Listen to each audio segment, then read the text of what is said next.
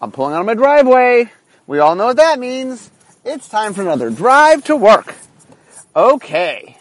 Well, today, I've worn a lot of hats in my time at Wizards, so I thought that I would use today's podcast to talk about one of the ones I've not really talked about, and that is my role of video producer for the Pro Tour. You see, for the first 8 years of the Pro Tour, I was in charge of a couple things. First, the first couple of days, I was in charge of the feature matches, which is its own story, but not today's podcast. And then on the last day, I was in charge of overseeing the videos of the finals. And today, I'm mostly going to be talking about the commentating and going through the history of the commentating for the Pro Tour up through the first 8 years, because that's what I did. So there's some fun stories and interesting things, and it's an aspect of the Pro Tour that it's hard to know about. For example, usually before I do a podcast, I'll do a little bit of research, just remind myself, so I'll jot down a few notes on papers, just so I remember. And I could not find a lot of this material online, meaning, remember, most of this is going to be from my memory, because there was no way to corroborate what I'm saying. And I just felt like I'd like it to be somewhere. For example, there's a bunch of people that put a lot of work in the early days, creating the commentary. So here's one of the things that's very important to understand about the Pro Tour, which is the Pro Tour in 2016 turns 20. 20. Impressive, I think. And what has happened over the years is we have worked on all the different aspects of the Pro Tour and slowly evolved them to the point where things are very, very polished. And right now, the commentary is as good as it's ever been. It's very, very good. But I like to believe a lot of what got us eventually to where we are now is things along the way. And so I want to talk about the early days, and I'm going to walk you through kind of what happens. The stuff I'm explaining now is mostly true today. It's a little bit more complicated today. The technology is a little bit different. But the general gist of what I'm going to explain is true. So let me explain how this works. Basically, since the very first Pro Tour, I did a podcast on the very first Pro Tour, and I did a podcast on the video of the very first Pro Tour. So I'm not really going to spend a lot of time on the first Pro Tour, because really, the first Pro Tour was chaos. The second Pro Tour was the first one where really I was aware that I was in charge of making this happen. And so what we do is, for every finals, now we do it every single day, but back in the day, for the finals, we would have video, and we would show the finals so the people who wanted to watch it could watch it. It's a lot more accessible now. There's more places you can watch it, but we always did record it and stream it. I think we always streamed it. We always did make it available on video at some point, and as I'll talk about it, for a while we were on ESPN2. I'll get to that today. Okay, so in the beginning, the very first commentary, PTA 1 had kind of a weird commentary with me and two other people, which I talked about, which was forgettable, so let's forget it. And I've already talked about that. So let's move on to the second Pro Tour was in Los Angeles. Now, I've also talked about this one, so I won't repeat myself as I am apt to do. This is the Pro Tour in which Mark Justice did commentary with me. We were in the phone booth, because that's the best booth we could find. It was like a 12-hour coverage. We almost ordered pizza. Okay, so what happened was, the way it would work is, on the last day of the Swiss, we would make a top 8. My job was to sit down with the top 8. I would get them to fill out all the paperwork, get bio information so we could use it the next day. I would share with them deck lists so they knew what the deck lists of the other players were. And I would walk them through all the rules about what needs to get done during the finals. There's a bunch of things on camera. There's a bunch of things that no one needs to worry about until you're going to be on camera, but then we have to walk you through it. And then on the day of the event, it was my job to coordinate with the director. So real quickly, there is a director. I'm not sure when he started. He started very early on, a guy named Bruce. And Bruce is still today the director. Bruce is amazing, and he's, like I said, he's been with the Pro Tour almost for the entire time. He might not have been the first couple Pro Tours, but essentially what you do is there's a director, and they're set up usually in some space with lots of monitors. So for those that don't know much about video directing, what happens is there are a bunch of cameras. Usually there are 2 or 3 cameras on the ground, and there's one camera that's up above, what they call a crane. It's the camera that looks down. But it's cool in that camera can move around and do neat shots as well as be over the tables. And what happens is, in video directing, is you are looking at all the cameras, you're giving directions for where they're supposed to be, and then you have somebody next to you that's called a switcher, which is, let's say there's 4 cameras. There's one main feed, what they call the switch feed, which is what the audience sees, which is, you're cutting between camera 1, camera 2, camera 3. You're going back and forth between different cameras, and the audience is seeing one shot at any one time, and that's the switch feed. And the director's job is to talk to the switcher and say, okay, now show camera 2, now show camera 3. Meanwhile, they're also talking with the cameramen to make sure they set up the shots they need, because not only do they need to have a shot right now, but they need to set up what the next shot's going to be. Now, Magic has a lot going on that's very complicated. You have an over-the-head shot because you have a table going on. You want reactions of the player. Sometimes you need to see the player's hands. Sometimes you want a 2-shot of both players playing together. There's a lot of different shots that you might need in shooting a game. The other thing that's really complicated, and Bruce explained to me really well. Now, when Bruce came to the Pro Tour, he was obviously a very good director, but he didn't know Magic. And there was no directors we knew of that knew Magic, so we had to educate Bruce. And what Bruce had a lot of problems with early on was Magic is quirky in that you could be doing a lot of things, but nothing really is happening. Or nothing could be happening as far as nothing's moving, but yet there's tension because something is happening. That sometimes in Magic, where the focus is hard to tell if you don't know the game well. And so one of my jobs was I had to interact with Bruce and explain to him where the camera wanted to be, what was about to happen. As I'll tell today, there's some stories where it's all about this. You want to focus on his hand. You want to focus on what he's going to draw. You want to, the cards don't matter. Look at their faces, whatever. I would tell him stuff like that.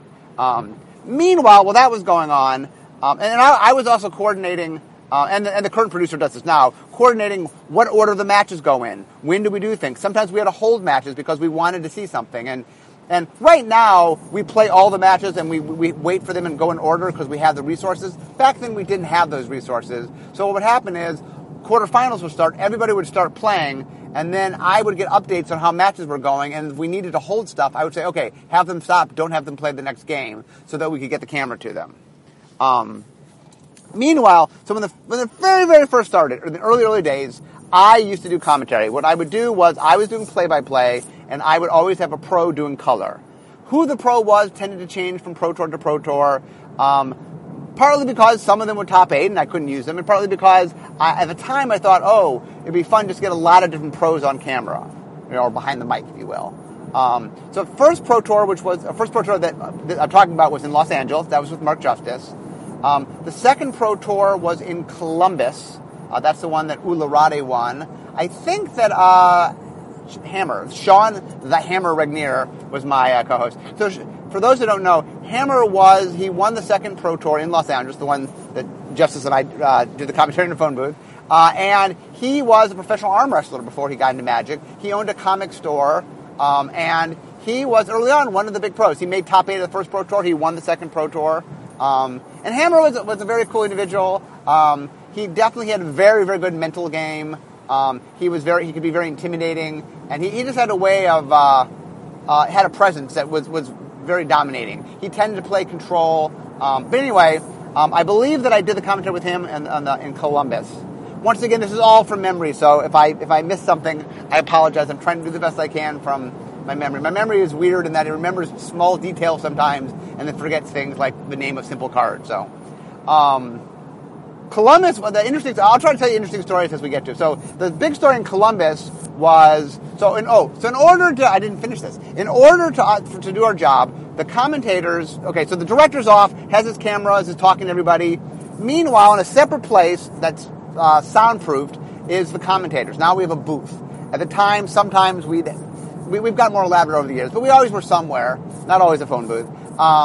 And that was soundproofed, and that we would have every camera, a little look at every camera, and then a big screen of the switch feed, meaning what the audience was seeing. And so we could see what all the cameras could see, so we could figure things out, and we could see the main camera, the main switch that the audience was seeing. What they call CG is computer graphics, that The score and certain elements, the names, those are laid on top. So on the Switch feed, you can see those, but you don't see them anywhere but on the final. That's what the audience is seeing. Okay, so you sit in the booth. I would have a headset on. So I actually had two headsets. One of my headsets was to talk to Bruce, and the other headset was so we could hear the commentary. And I used to switch back and forth. So I would take off the one so I could talk to Bruce without the audience hearing me, and I'd switch and go back. That was really, really hard. Eventually, I gave up doing commentary. One of the major reasons was it was hard to both talk to Bruce and to talk on air. But we'll get there. So anyway, in order for us to... One of the things that's very tricky was the score is very, very important in covering a match, that you need to know the score. And so one of the things we figured out very early on is we need to have somebody on the floor that I could talk to, what we call the spotter. And so the spotter, basically in my day, there's two people that did most my spotting for me, which was a guy named Scott Larrabee, who is currently, right now, runs the Pro Tour. He's the tournament manager of the Pro Tour. Scott and I were friends. He used to run tournaments down in Los Angeles back when I lived in Los Angeles, in Costa Mesa, the Women's Center. So when I first played organized Magic, Scott was the tournament organizer. And Scott came up to Wizards, and he and I were good friends. And I think when Scott first did scouting, he might not even worked for Wizards yet, although he's worked for Wizards now for over 15 years. But I'm pretty sure back then he was still he lived in Los Angeles, so he was there. And we were friends, so I had him spot. The other spotter I used a lot was a guy named Scott Johns, that you might know. He's the only person with 5 top 8s not in the Hall of Fame, or that qualified for the Hall of Fame, that's not in the Hall of Fame. And he ran the Magic website for a while. He ran many websites for a while. He won a Team Pro Tour with Potato Nation, with Gary Wise and Mike Turian.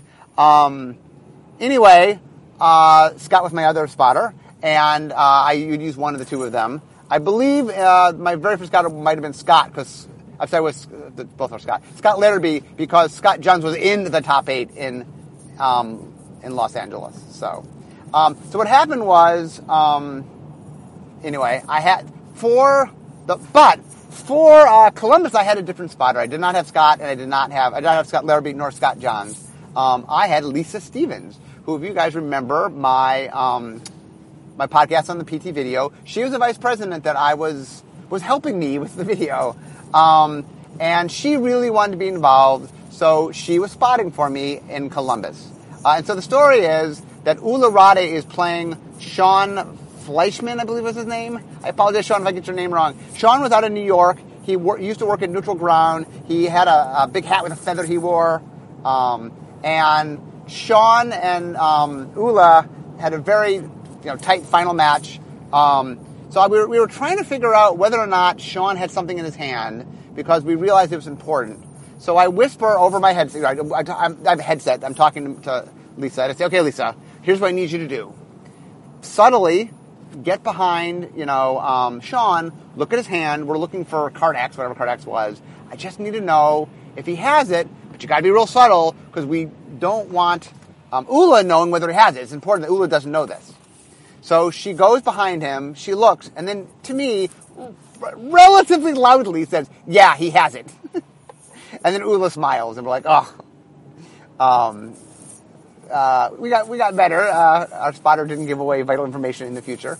And then, let's see, the next one was myself and a guy named Mark Chalice. Mark Chalice, he was someone out of LA I was friends with. He is one of those people that I thought was a really, really good player he tended to make a lot of top 16s and not make a lot of top 8s. I think looking back that he tended to clutch in the final. Like, he would do really, really well, be sweeping the Swiss, and then get to the match that mattered, and he would lose.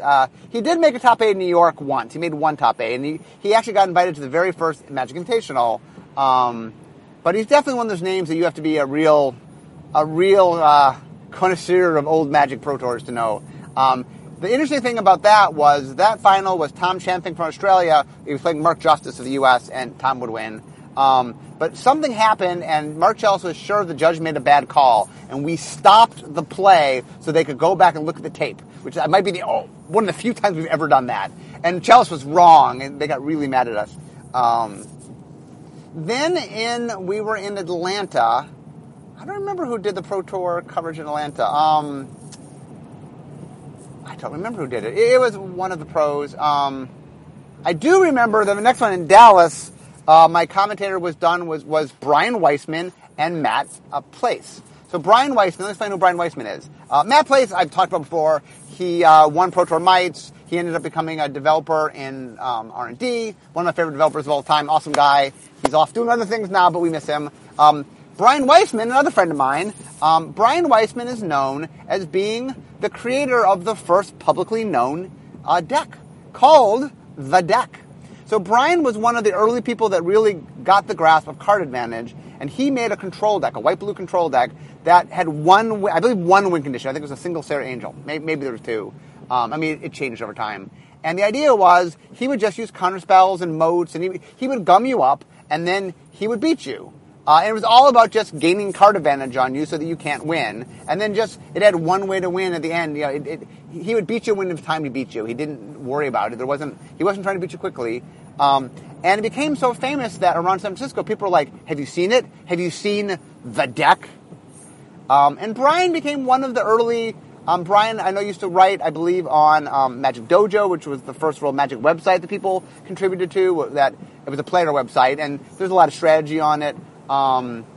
Anyway, at the time, there was... I know Rob Hahn wrote The Schools of Magic, and he would take different players and talk about how their approach to the game. So I believe there was the Weissman School of Magic, which was very much about card advantage and a lot of stuff that become key to understanding technology. By the way, let me just take a check here. It is raining here, so I can tell that you guys are getting an extra long podcast today, which is fine, because this is a topic I can talk plenty about.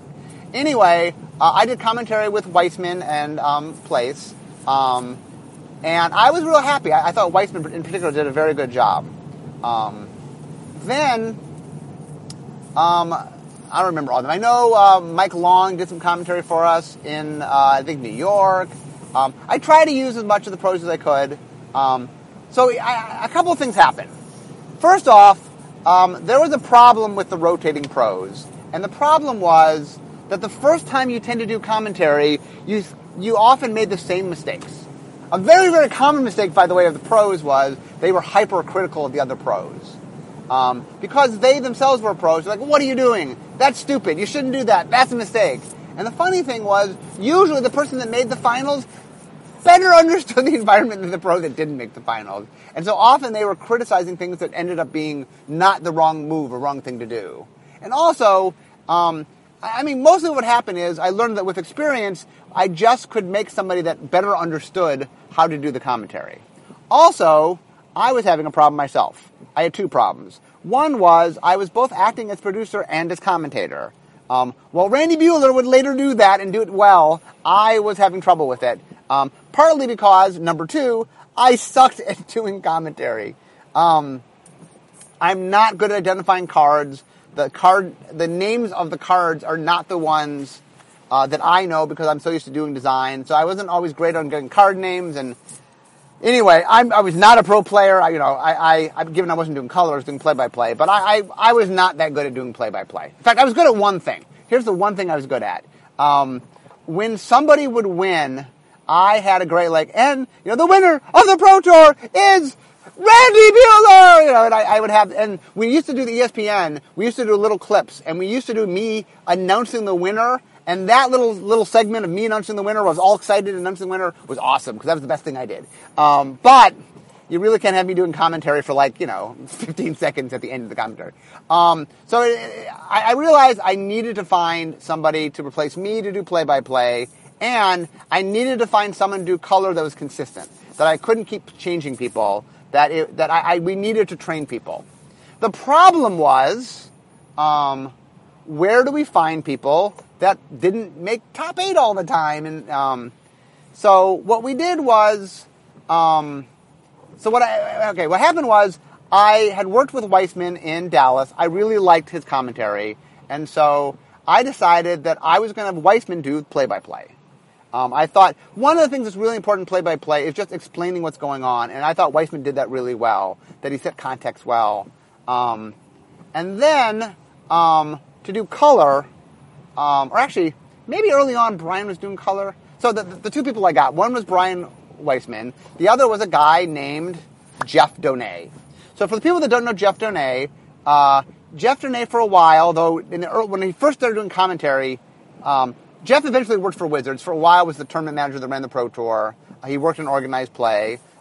Jeff was a very charismatic individual, very spontaneous and a little on the wild side. He was funny. He was very funny. And he, at the time, had been on the Pro Tour. In fact, he almost top 8'd Worlds in, I think, 97 or 96? No, 97. He almost top 8'd 97 Worlds. And, in fact, he needed to go 2-4 on his final day. He swept day 1. He needed to go 2-4 on his final day to make, or 2-5. 2-5 on his final day to make it into the top 8. And he didn't manage to go. He went 1-6, I think. In fact, I think he needed to go 2-4-1. Anyway, he didn't make it. And then we hired him at Wizards. So I started using him for commentary. I don't remember whether Weissman was doing play-by-play and Jeff was doing color. Maybe Jeff was doing play-by-play and Weissman was doing color originally. I don't remember. But anyway, that was my first team after I stepped out. And they were the first team where regularly we're doing commentary. I had tried out a couple different people, but I settled on the two of them as being the ones I liked the best. And so they were the commentary for a while. But then Jeff Donnay became the head tournament manager of the Pro Tour. And he had things to do on the final day and wasn't able to do commentary. And so I needed to find, I think he must have been doing color, because I needed to find a new color guy, which means I needed to find a pro player. So the thing that Jeff had brought that I really, really learned to appreciate was Jeff was funny. He was funny. And what I found was Jeff, he was knowledgeable. He understood what was going on. But he was able to bring a lot of levity to it. And I found that it really made it fun. That having, and the rapport between Brian and Jeff had been very good. So I was trying to find someone that had a similar sensibility. Not necessarily the same sense of humor, but a sense of humor. So I ended up finding a man you guys might know of named Chris Pikula. So for those who don't know Chris Pikula, Chris is a hair's breadth from being in the Hall of Fame. He multiple times have just been, a few votes from actually being voted in. He has three top 8s to his name. He has a fourth near miss top 8 where he literally made an error he had the win on the board and just didn't see it and lost in a team event in Pro Tour Seattle.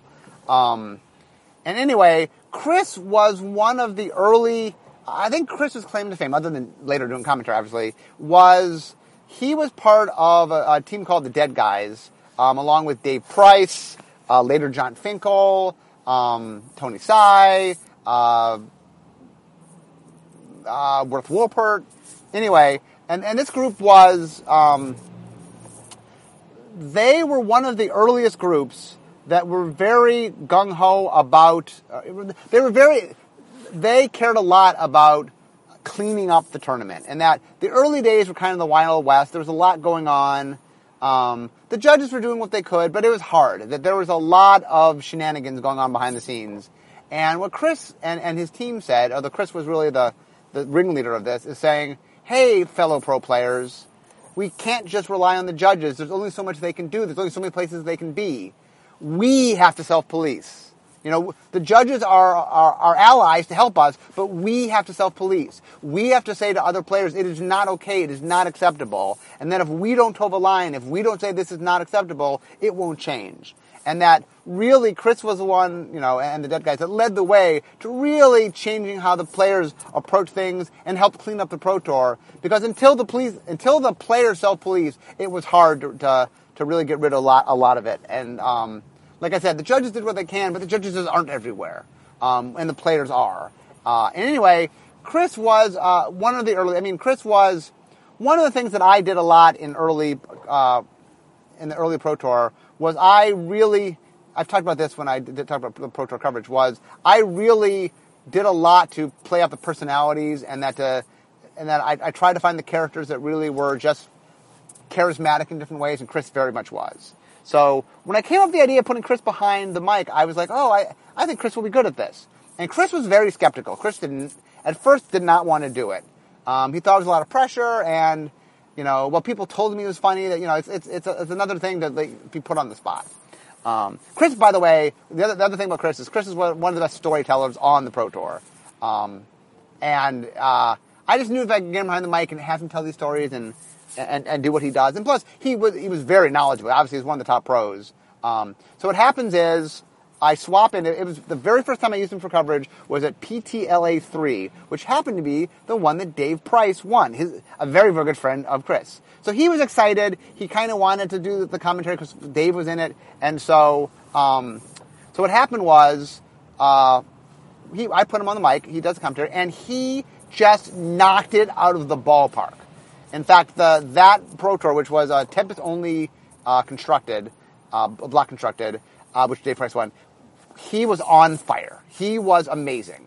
And in fact, I liked all the teams I'm talking about today. All did a good job. I was very happy with all of them. But my pet favorite of all the teams I put together, I think Weissman and Bakula were the ones. And in fact, my all-time favorite coverage ever was Weissman and Bakula. And let me explain it because it's so awesome. So it was Nationals of, I want to say 98. I think it was 98 Nationals. It might have been 97. So Mike Long there's a 15 rounds in the Swiss. Mike Long goes 14-0. He's in the 15th round. When discovered on his lap is a Cadaverous Bloom. So Mike was playing a deck called Prosperous Bloom, the same one he won with, or similar one he won with when he won the Pro Tour in Paris. It's a combo deck. Anyway, Mike wins the first 14 matches, but he's found the Cadaverous Bloom in his lap. By the way, the judge, a little trivia question, the very first judge, the judge who came to the table when it first happened, meaning the first judge on the scene, was me. So I'm not going to talk about this today because I think I'm going to do a podcast on some judging stories. And that's a classic judging story. So I'll talk to that another day because it's not super relevant right now. But a little tidbit to talk about in the future. Anyway, Mike Long gets found with a card in his lap, gets a match. He gets a match loss. So he's 14-1, but he still makes the top 8. But the audience did not like a Mike Long. Mike Long was... I'm not sure why I didn't Italian accent there. Mike Long, we had played Mike Long up as being the bad guy. The bad guy. The embodiment of evil. The heel of all heels. So not only did the audience already prepped not to like Mike and want to root against him, but, oh my God, what a Cadaverous Bloom in the lap. The rumors were going around, and everybody was all flutter and Mike Long cannot be the U.S. national champion. Now, Mike Long had been horrendously successful in U.S. nationals. He, in fact, over the years made 4 U.S. national teams, I think all of which won. I think Mike might have been on 4 winning world championship teams. At least 3 of them won. I think all 4 won. But anyway, so Mike's in the top 8. And so we are at in the U.S. at Origins, in Columbus, I believe, and we have this giant ballroom set up. And the way it works is we have all these chairs, and then Brian and Chris are sitting up in front of them. I'm with them with my headset talking to Bruce, and there's a giant audience, giant audience, it's filled to capacity, standing room only. Meanwhile, about the equivalent of 2 football fields away, locked away at a back corner, is Mike and the top 8 playing their matches. So Mike makes it to the finals. So he plays in the quarters, he wins. Plays the semis, he wins. The finals is Mike Long versus a kid named Matt Lindy, who I think was 16, 17 years old. Now, Matt Lindy would go on to become a Pro Tour regular. He had multiple top 8s to his name. But this was his first appearance. And he's a kid. So right now, it's like the fate of the U.S., of whether or not the embodiment of evil becomes the U.S. national champion. All that stands in his way is a kid in his first big event, Matt Lindy. Okay, so what happens is, I think they get to Game 5. I think what happens is, I believe that they win 1 apiece. I think Mike goes up 2-1. Matt pulls it back. It's 2-2. What's going to happen? Okay, so now, Mike's big thing, for those who don't understand Prosperous Bloom, is it's a combo deck. Once he has the pieces he needs, he's going to go off and you're going to lose.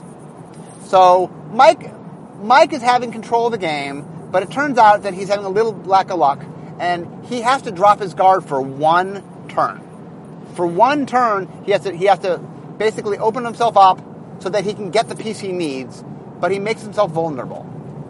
Now, Chris and Brian have done an amazing job setting up the audience so they understand that the game all comes down to this moment. That Mike had to let down his guard. He's only let down his guard for one turn, and during that turn, he's getting the thing that he needs to win. So Matt Lindy needs to have a card to stop him. But not just any card. The only card in his deck that can stop him is a card called Abeyance. And it's a white card that keeps your opponent from doing things. So if Matt can play it on the next turn, it'll stop Mike, and then Matt can do what he needs to do to win. But he has one turn, and they look in his hand. It's not in his hand. Will he draw it? Won't he draw it? And like I said, Brian and Chris set this up beautifully. It's like, okay, it's all about this moment.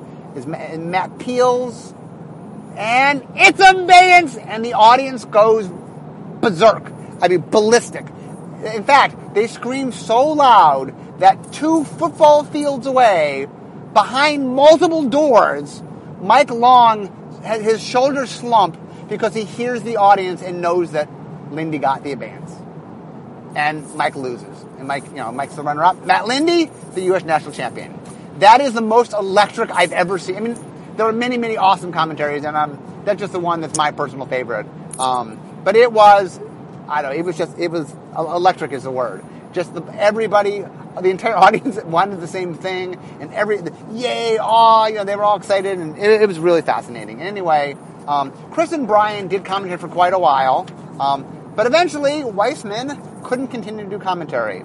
So I needed a new play-by-play guy. So I tapped Randy Buehler.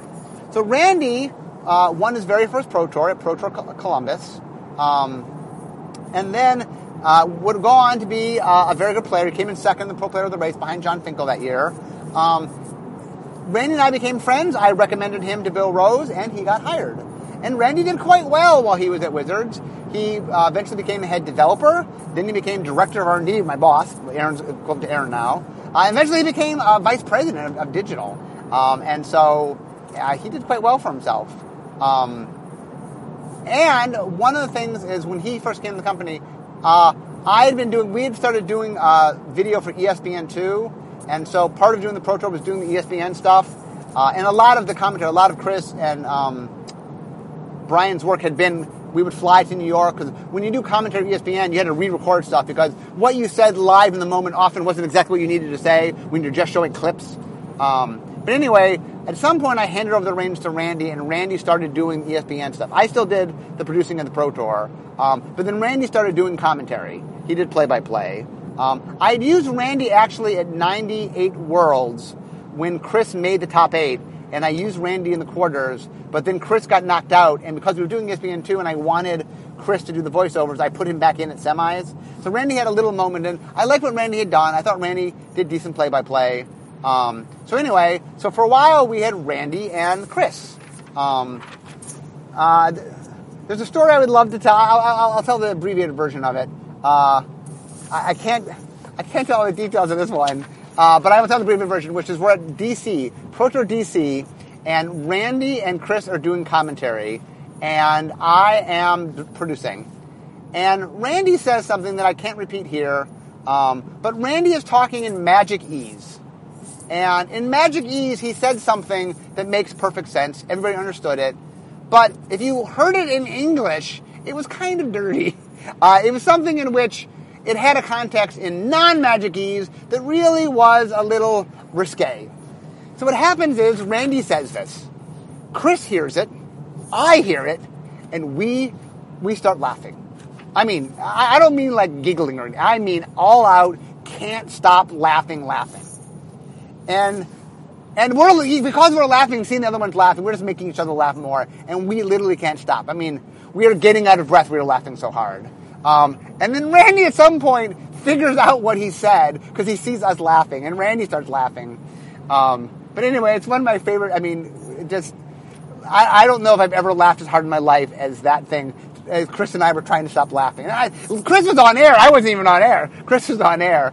And it was super, super funny. And the thing that was interesting is they were also, now the commentators are back behind the scenes. You don't see them. But at the time, the commentators were up in front of the audience. We always separate the commentators from the players, but the audience sometimes have been with the commentators. There's a few times we tried having them with the players. Now they're with neither. But anyway, it was pretty funny. So eventually, I got to keep going here. What happens is Chris gets a job, Kula gets a job, and he's not able to go to all the Pro Tours. So I need to find a replacement. I need to find a new color guy. So what I find is a man named Brian Hacker. So Brian Hacker, for those who don't know him, is out of Los Angeles. He had a team name that's not super family friendly. A lot of not family friendly stuff today. And he was known for being one of the early players that was uber aggressive, especially in Limited. His strategy was you win by never giving your opponent a breather. Just you find the fastest possible way, especially in Limited, to play. He would draft whatever the archetype was the fastest, he would draft that. And he would prioritize, 1 drops and 2 drops and things that seemingly weren't that good, but they were if you went all out aggression.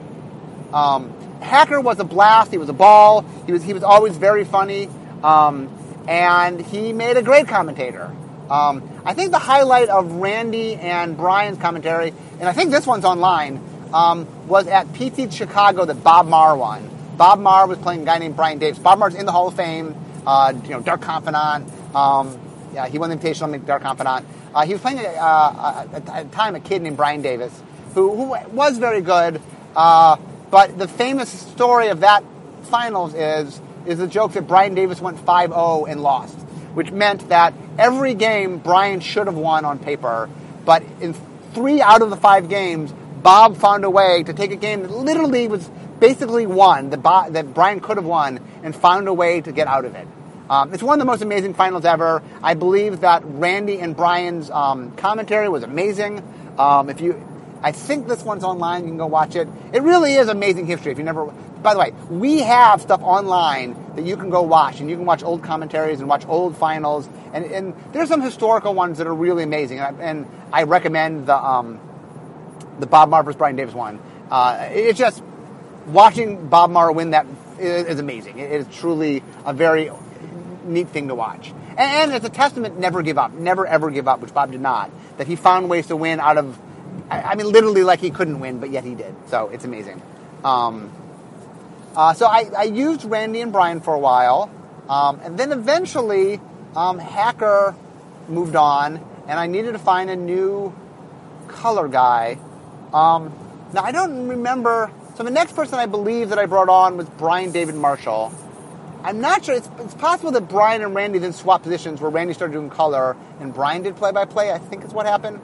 Like, this is all from memory, so give me so Brian David Marshall, for those who do not know, so Brian and Randy are both currently doing commentary. Randy's come back after a long hiatus. Brian David Marshall is out in New York. He was one of the founders of a place called Neutral Ground that for a long time was a store in New York. He also ran Gray Matter tournaments. He was one of the first person to run big tournaments in New York. He was a very, very big part of the organized play. One of the big TOs in New York for a long time.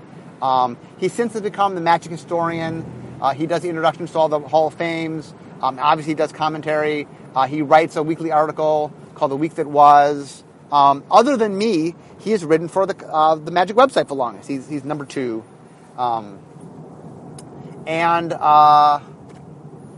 Brian has just been in the game forever. If you know much about the history of the game, not only is he a historian of the game, but he's a big part of the history of the game, which I guess goes hand in hand. Anyway, Brian was, I think, doing coverage is how he ended up at the Pro Tour. He was just someone who we used, and I remember how we first started using him, but he ended up, maybe someone else suggested him. I don't remember how we first started using him, but he was really good. And when I left, so I was there for 8 years, and then in 2004, Pro Tour started in 1996, my twins were born. When my first daughter, when Rachel was born, I cut down all my travel to just Pro Tours. I used to do a lot more travel than beyond that. And then when my twins were born, I said, okay, and I cut down my travel to Worlds and to, at the time, might have been Invitational. Now it's San Diego Comic-Con. But I only travel a couple times a year now. When I had a family, I felt like I could not be out of town all the time. That part of being a responsible parent is actually being there.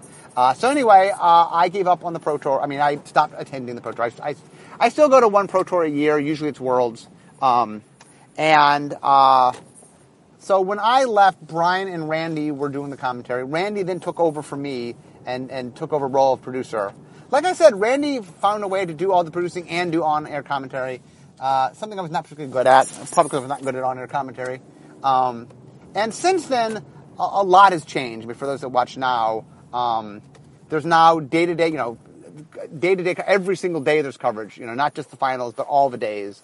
And there's a whole team, and they have amazing graphics and all sorts of cool things. And they have resources that I get so jealous sometimes watching them because, I feel like I had, shoestring and some spit, and when I look at the commentary we have today and all the players they have, and all the people they have and all the resources they have, and it's amazing. And I really think that the commentary's come a long, long, long way. But I like to feel that in my own way, that, I set some of the early standards and clearly sort of, a lot of the history of Magic and the history of the Pro Tour is us learning and getting better.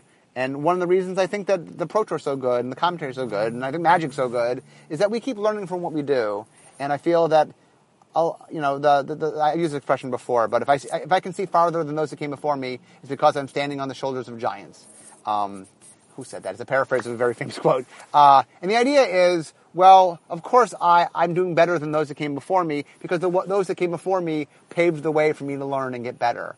And I feel that way with Magic technology and design technology and development technology and R&D technology. I feel that way with the Pro Tour. I feel that way with commentary. And that, there's a lot of stuff we've learned along the way. And I hope that some of that learning came from me and from my teams, and that when I look back, and I think about all the stuff we did and the ESPN2 stuff and all the live commentary, and I had a blast. It was really, really fun to do. And one of the things that I think I'm nowhere near retiring, so don't take this as I'm going anywhere anytime soon. But one day I will retire, and when I do, I will look back on my long career. And one of the things that I really, really enjoyed was I had a chance to do a lot of different things. It's kind of amazing when I look back at the number of different things I did. And one of them was I got to be a video producer. Which ironically, it's funny, when I first got the job at Wizards, my background's communications, right? I took classes in video production. I never, ever, ever thought that would come to any fruition. I thought I'm glad I spent 4 years at school learning stuff that won't matter. And all of my communications training and my video training, all this stuff actually has come back. And I'm amazed how much of it's been useful. It's really kind of been freaky how much of my college education I've used. So, hey kids, go to college. It's important. And in fact, a question that often gets asked to me, real quick sidebar, is people are like, I want to work in R&D. What should I study in college? And the answer I say to them is, study something that you're passionate about, learn about something, get good at something. Don't do what we've done. I don't need somebody that's an expert in things we're experts in already. I want people that are experts in something brand new. And one of the great things about hiring new people is I love when you hire someone and they have a set of skills that no one in R&D has. And you go, that's amazing. That's awesome. R&D is just improved because now we can do something we've never done before. We have a new skill set. And so when people ask, I'm like, go to college, find your passion, do something cool. I mean, you want to learn to communicate and you want to learn to argue and, there's basic skills you need to be good in R&D. But, hey, do your own thing. Become an expert in something that will matter, that you bring to the table. And that one of the things about having a career, not just at Wizards, not just in R&D, is make yourself unique. Make yourself an expert in something or a combination of things that is unique to you so that when you bring to the table something that no one else can offer because you are uniquely you and you have something special to offer to your employer. Anyway, little segue. I'm almost to work, so let me wrap this up. So I look back at all the commentary I've done and all the producing and all that, and it was really, really was a blast. It was so much fun. Some of it's on video. The sad thing is every single thing we've ever done has been recorded on video. But along the way, we've lost some of it through different means. And it saddens me that, we literally had everything on video, and now we don't have all of it. The more recent stuff, obviously, is there. We took some of our old stuff, and some of it's archived, and some of it you can find on the web. Like I said, I'm pretty sure you can find the Mar Davis match from PT Chicago on the web. And there's other cool stuff. And it's just neat. It is very fun to watch history by going back and looking at it. And it's fun to hear the commentary. And like I said, honest, we're probably not as polished as now. We don't have a lot of the resources we have now. But we had spunk. I think we did a good job. I think we did something that I'm proud of when I look back. Now, that said, if you happen to see a commentary of me doing commentary. So here's something, by the way. I'll let you guys in on something you might not know. In fact, I don't know if many people at Wizards know this, which is when I stopped doing commentary, the guy who was in charge of the video at the time, a guy named Ed, gave me a couple tapes of me doing commentary just for me to have to remember. And now that I'm just thinking about this right now, I have these in my garage somewhere. And I'll bet you that we've lost them, meaning I think I might have hidden footage of early Pro Tours. Now, the downside of me revealing this coverage is it would allow the public to hear me do commentary, which was horrible. So that's how much I love you guys, is I'm going to try to dig out, I got to find this. I got to find these old tapes, because I have them somewhere. I mean, I haven't thrown them away, obviously. I have them. And I got to bring them in, and so we can see, this is like year one coverage, because it's video of me doing commentary. So it's year one or year two, because I only did coverage in the first 2 years. But wow, I just thought of that. Anyway, see, a discovery. A discovery as we drive. Okay, well now I'm pulling into the parking lot and into a space. So hopefully today was a long, because of the rain. The rain in Seattle does slow people down. Oh, so today was a long thing. But anyway, I think it was a fun day. There's a lot of interesting things, and I love talking Pro Tour history. I love talking history in general. And today I'm particularly proud because, you know what? I don't think this is anywhere. I think what I'm telling you, I don't think you can read. I don't think it's written down somewhere. This is me sharing some sort of, some stuff that this might be the record of it. So, hopefully I hope my memory did a good job. But anyway, thanks for listening today. And I always love talking about magic and magic history. But even more, I like making magic. So it's time for me to go. Thanks for listening to the epic session today. Hope you guys enjoy it. And I got to find those tapes. Bye, guys.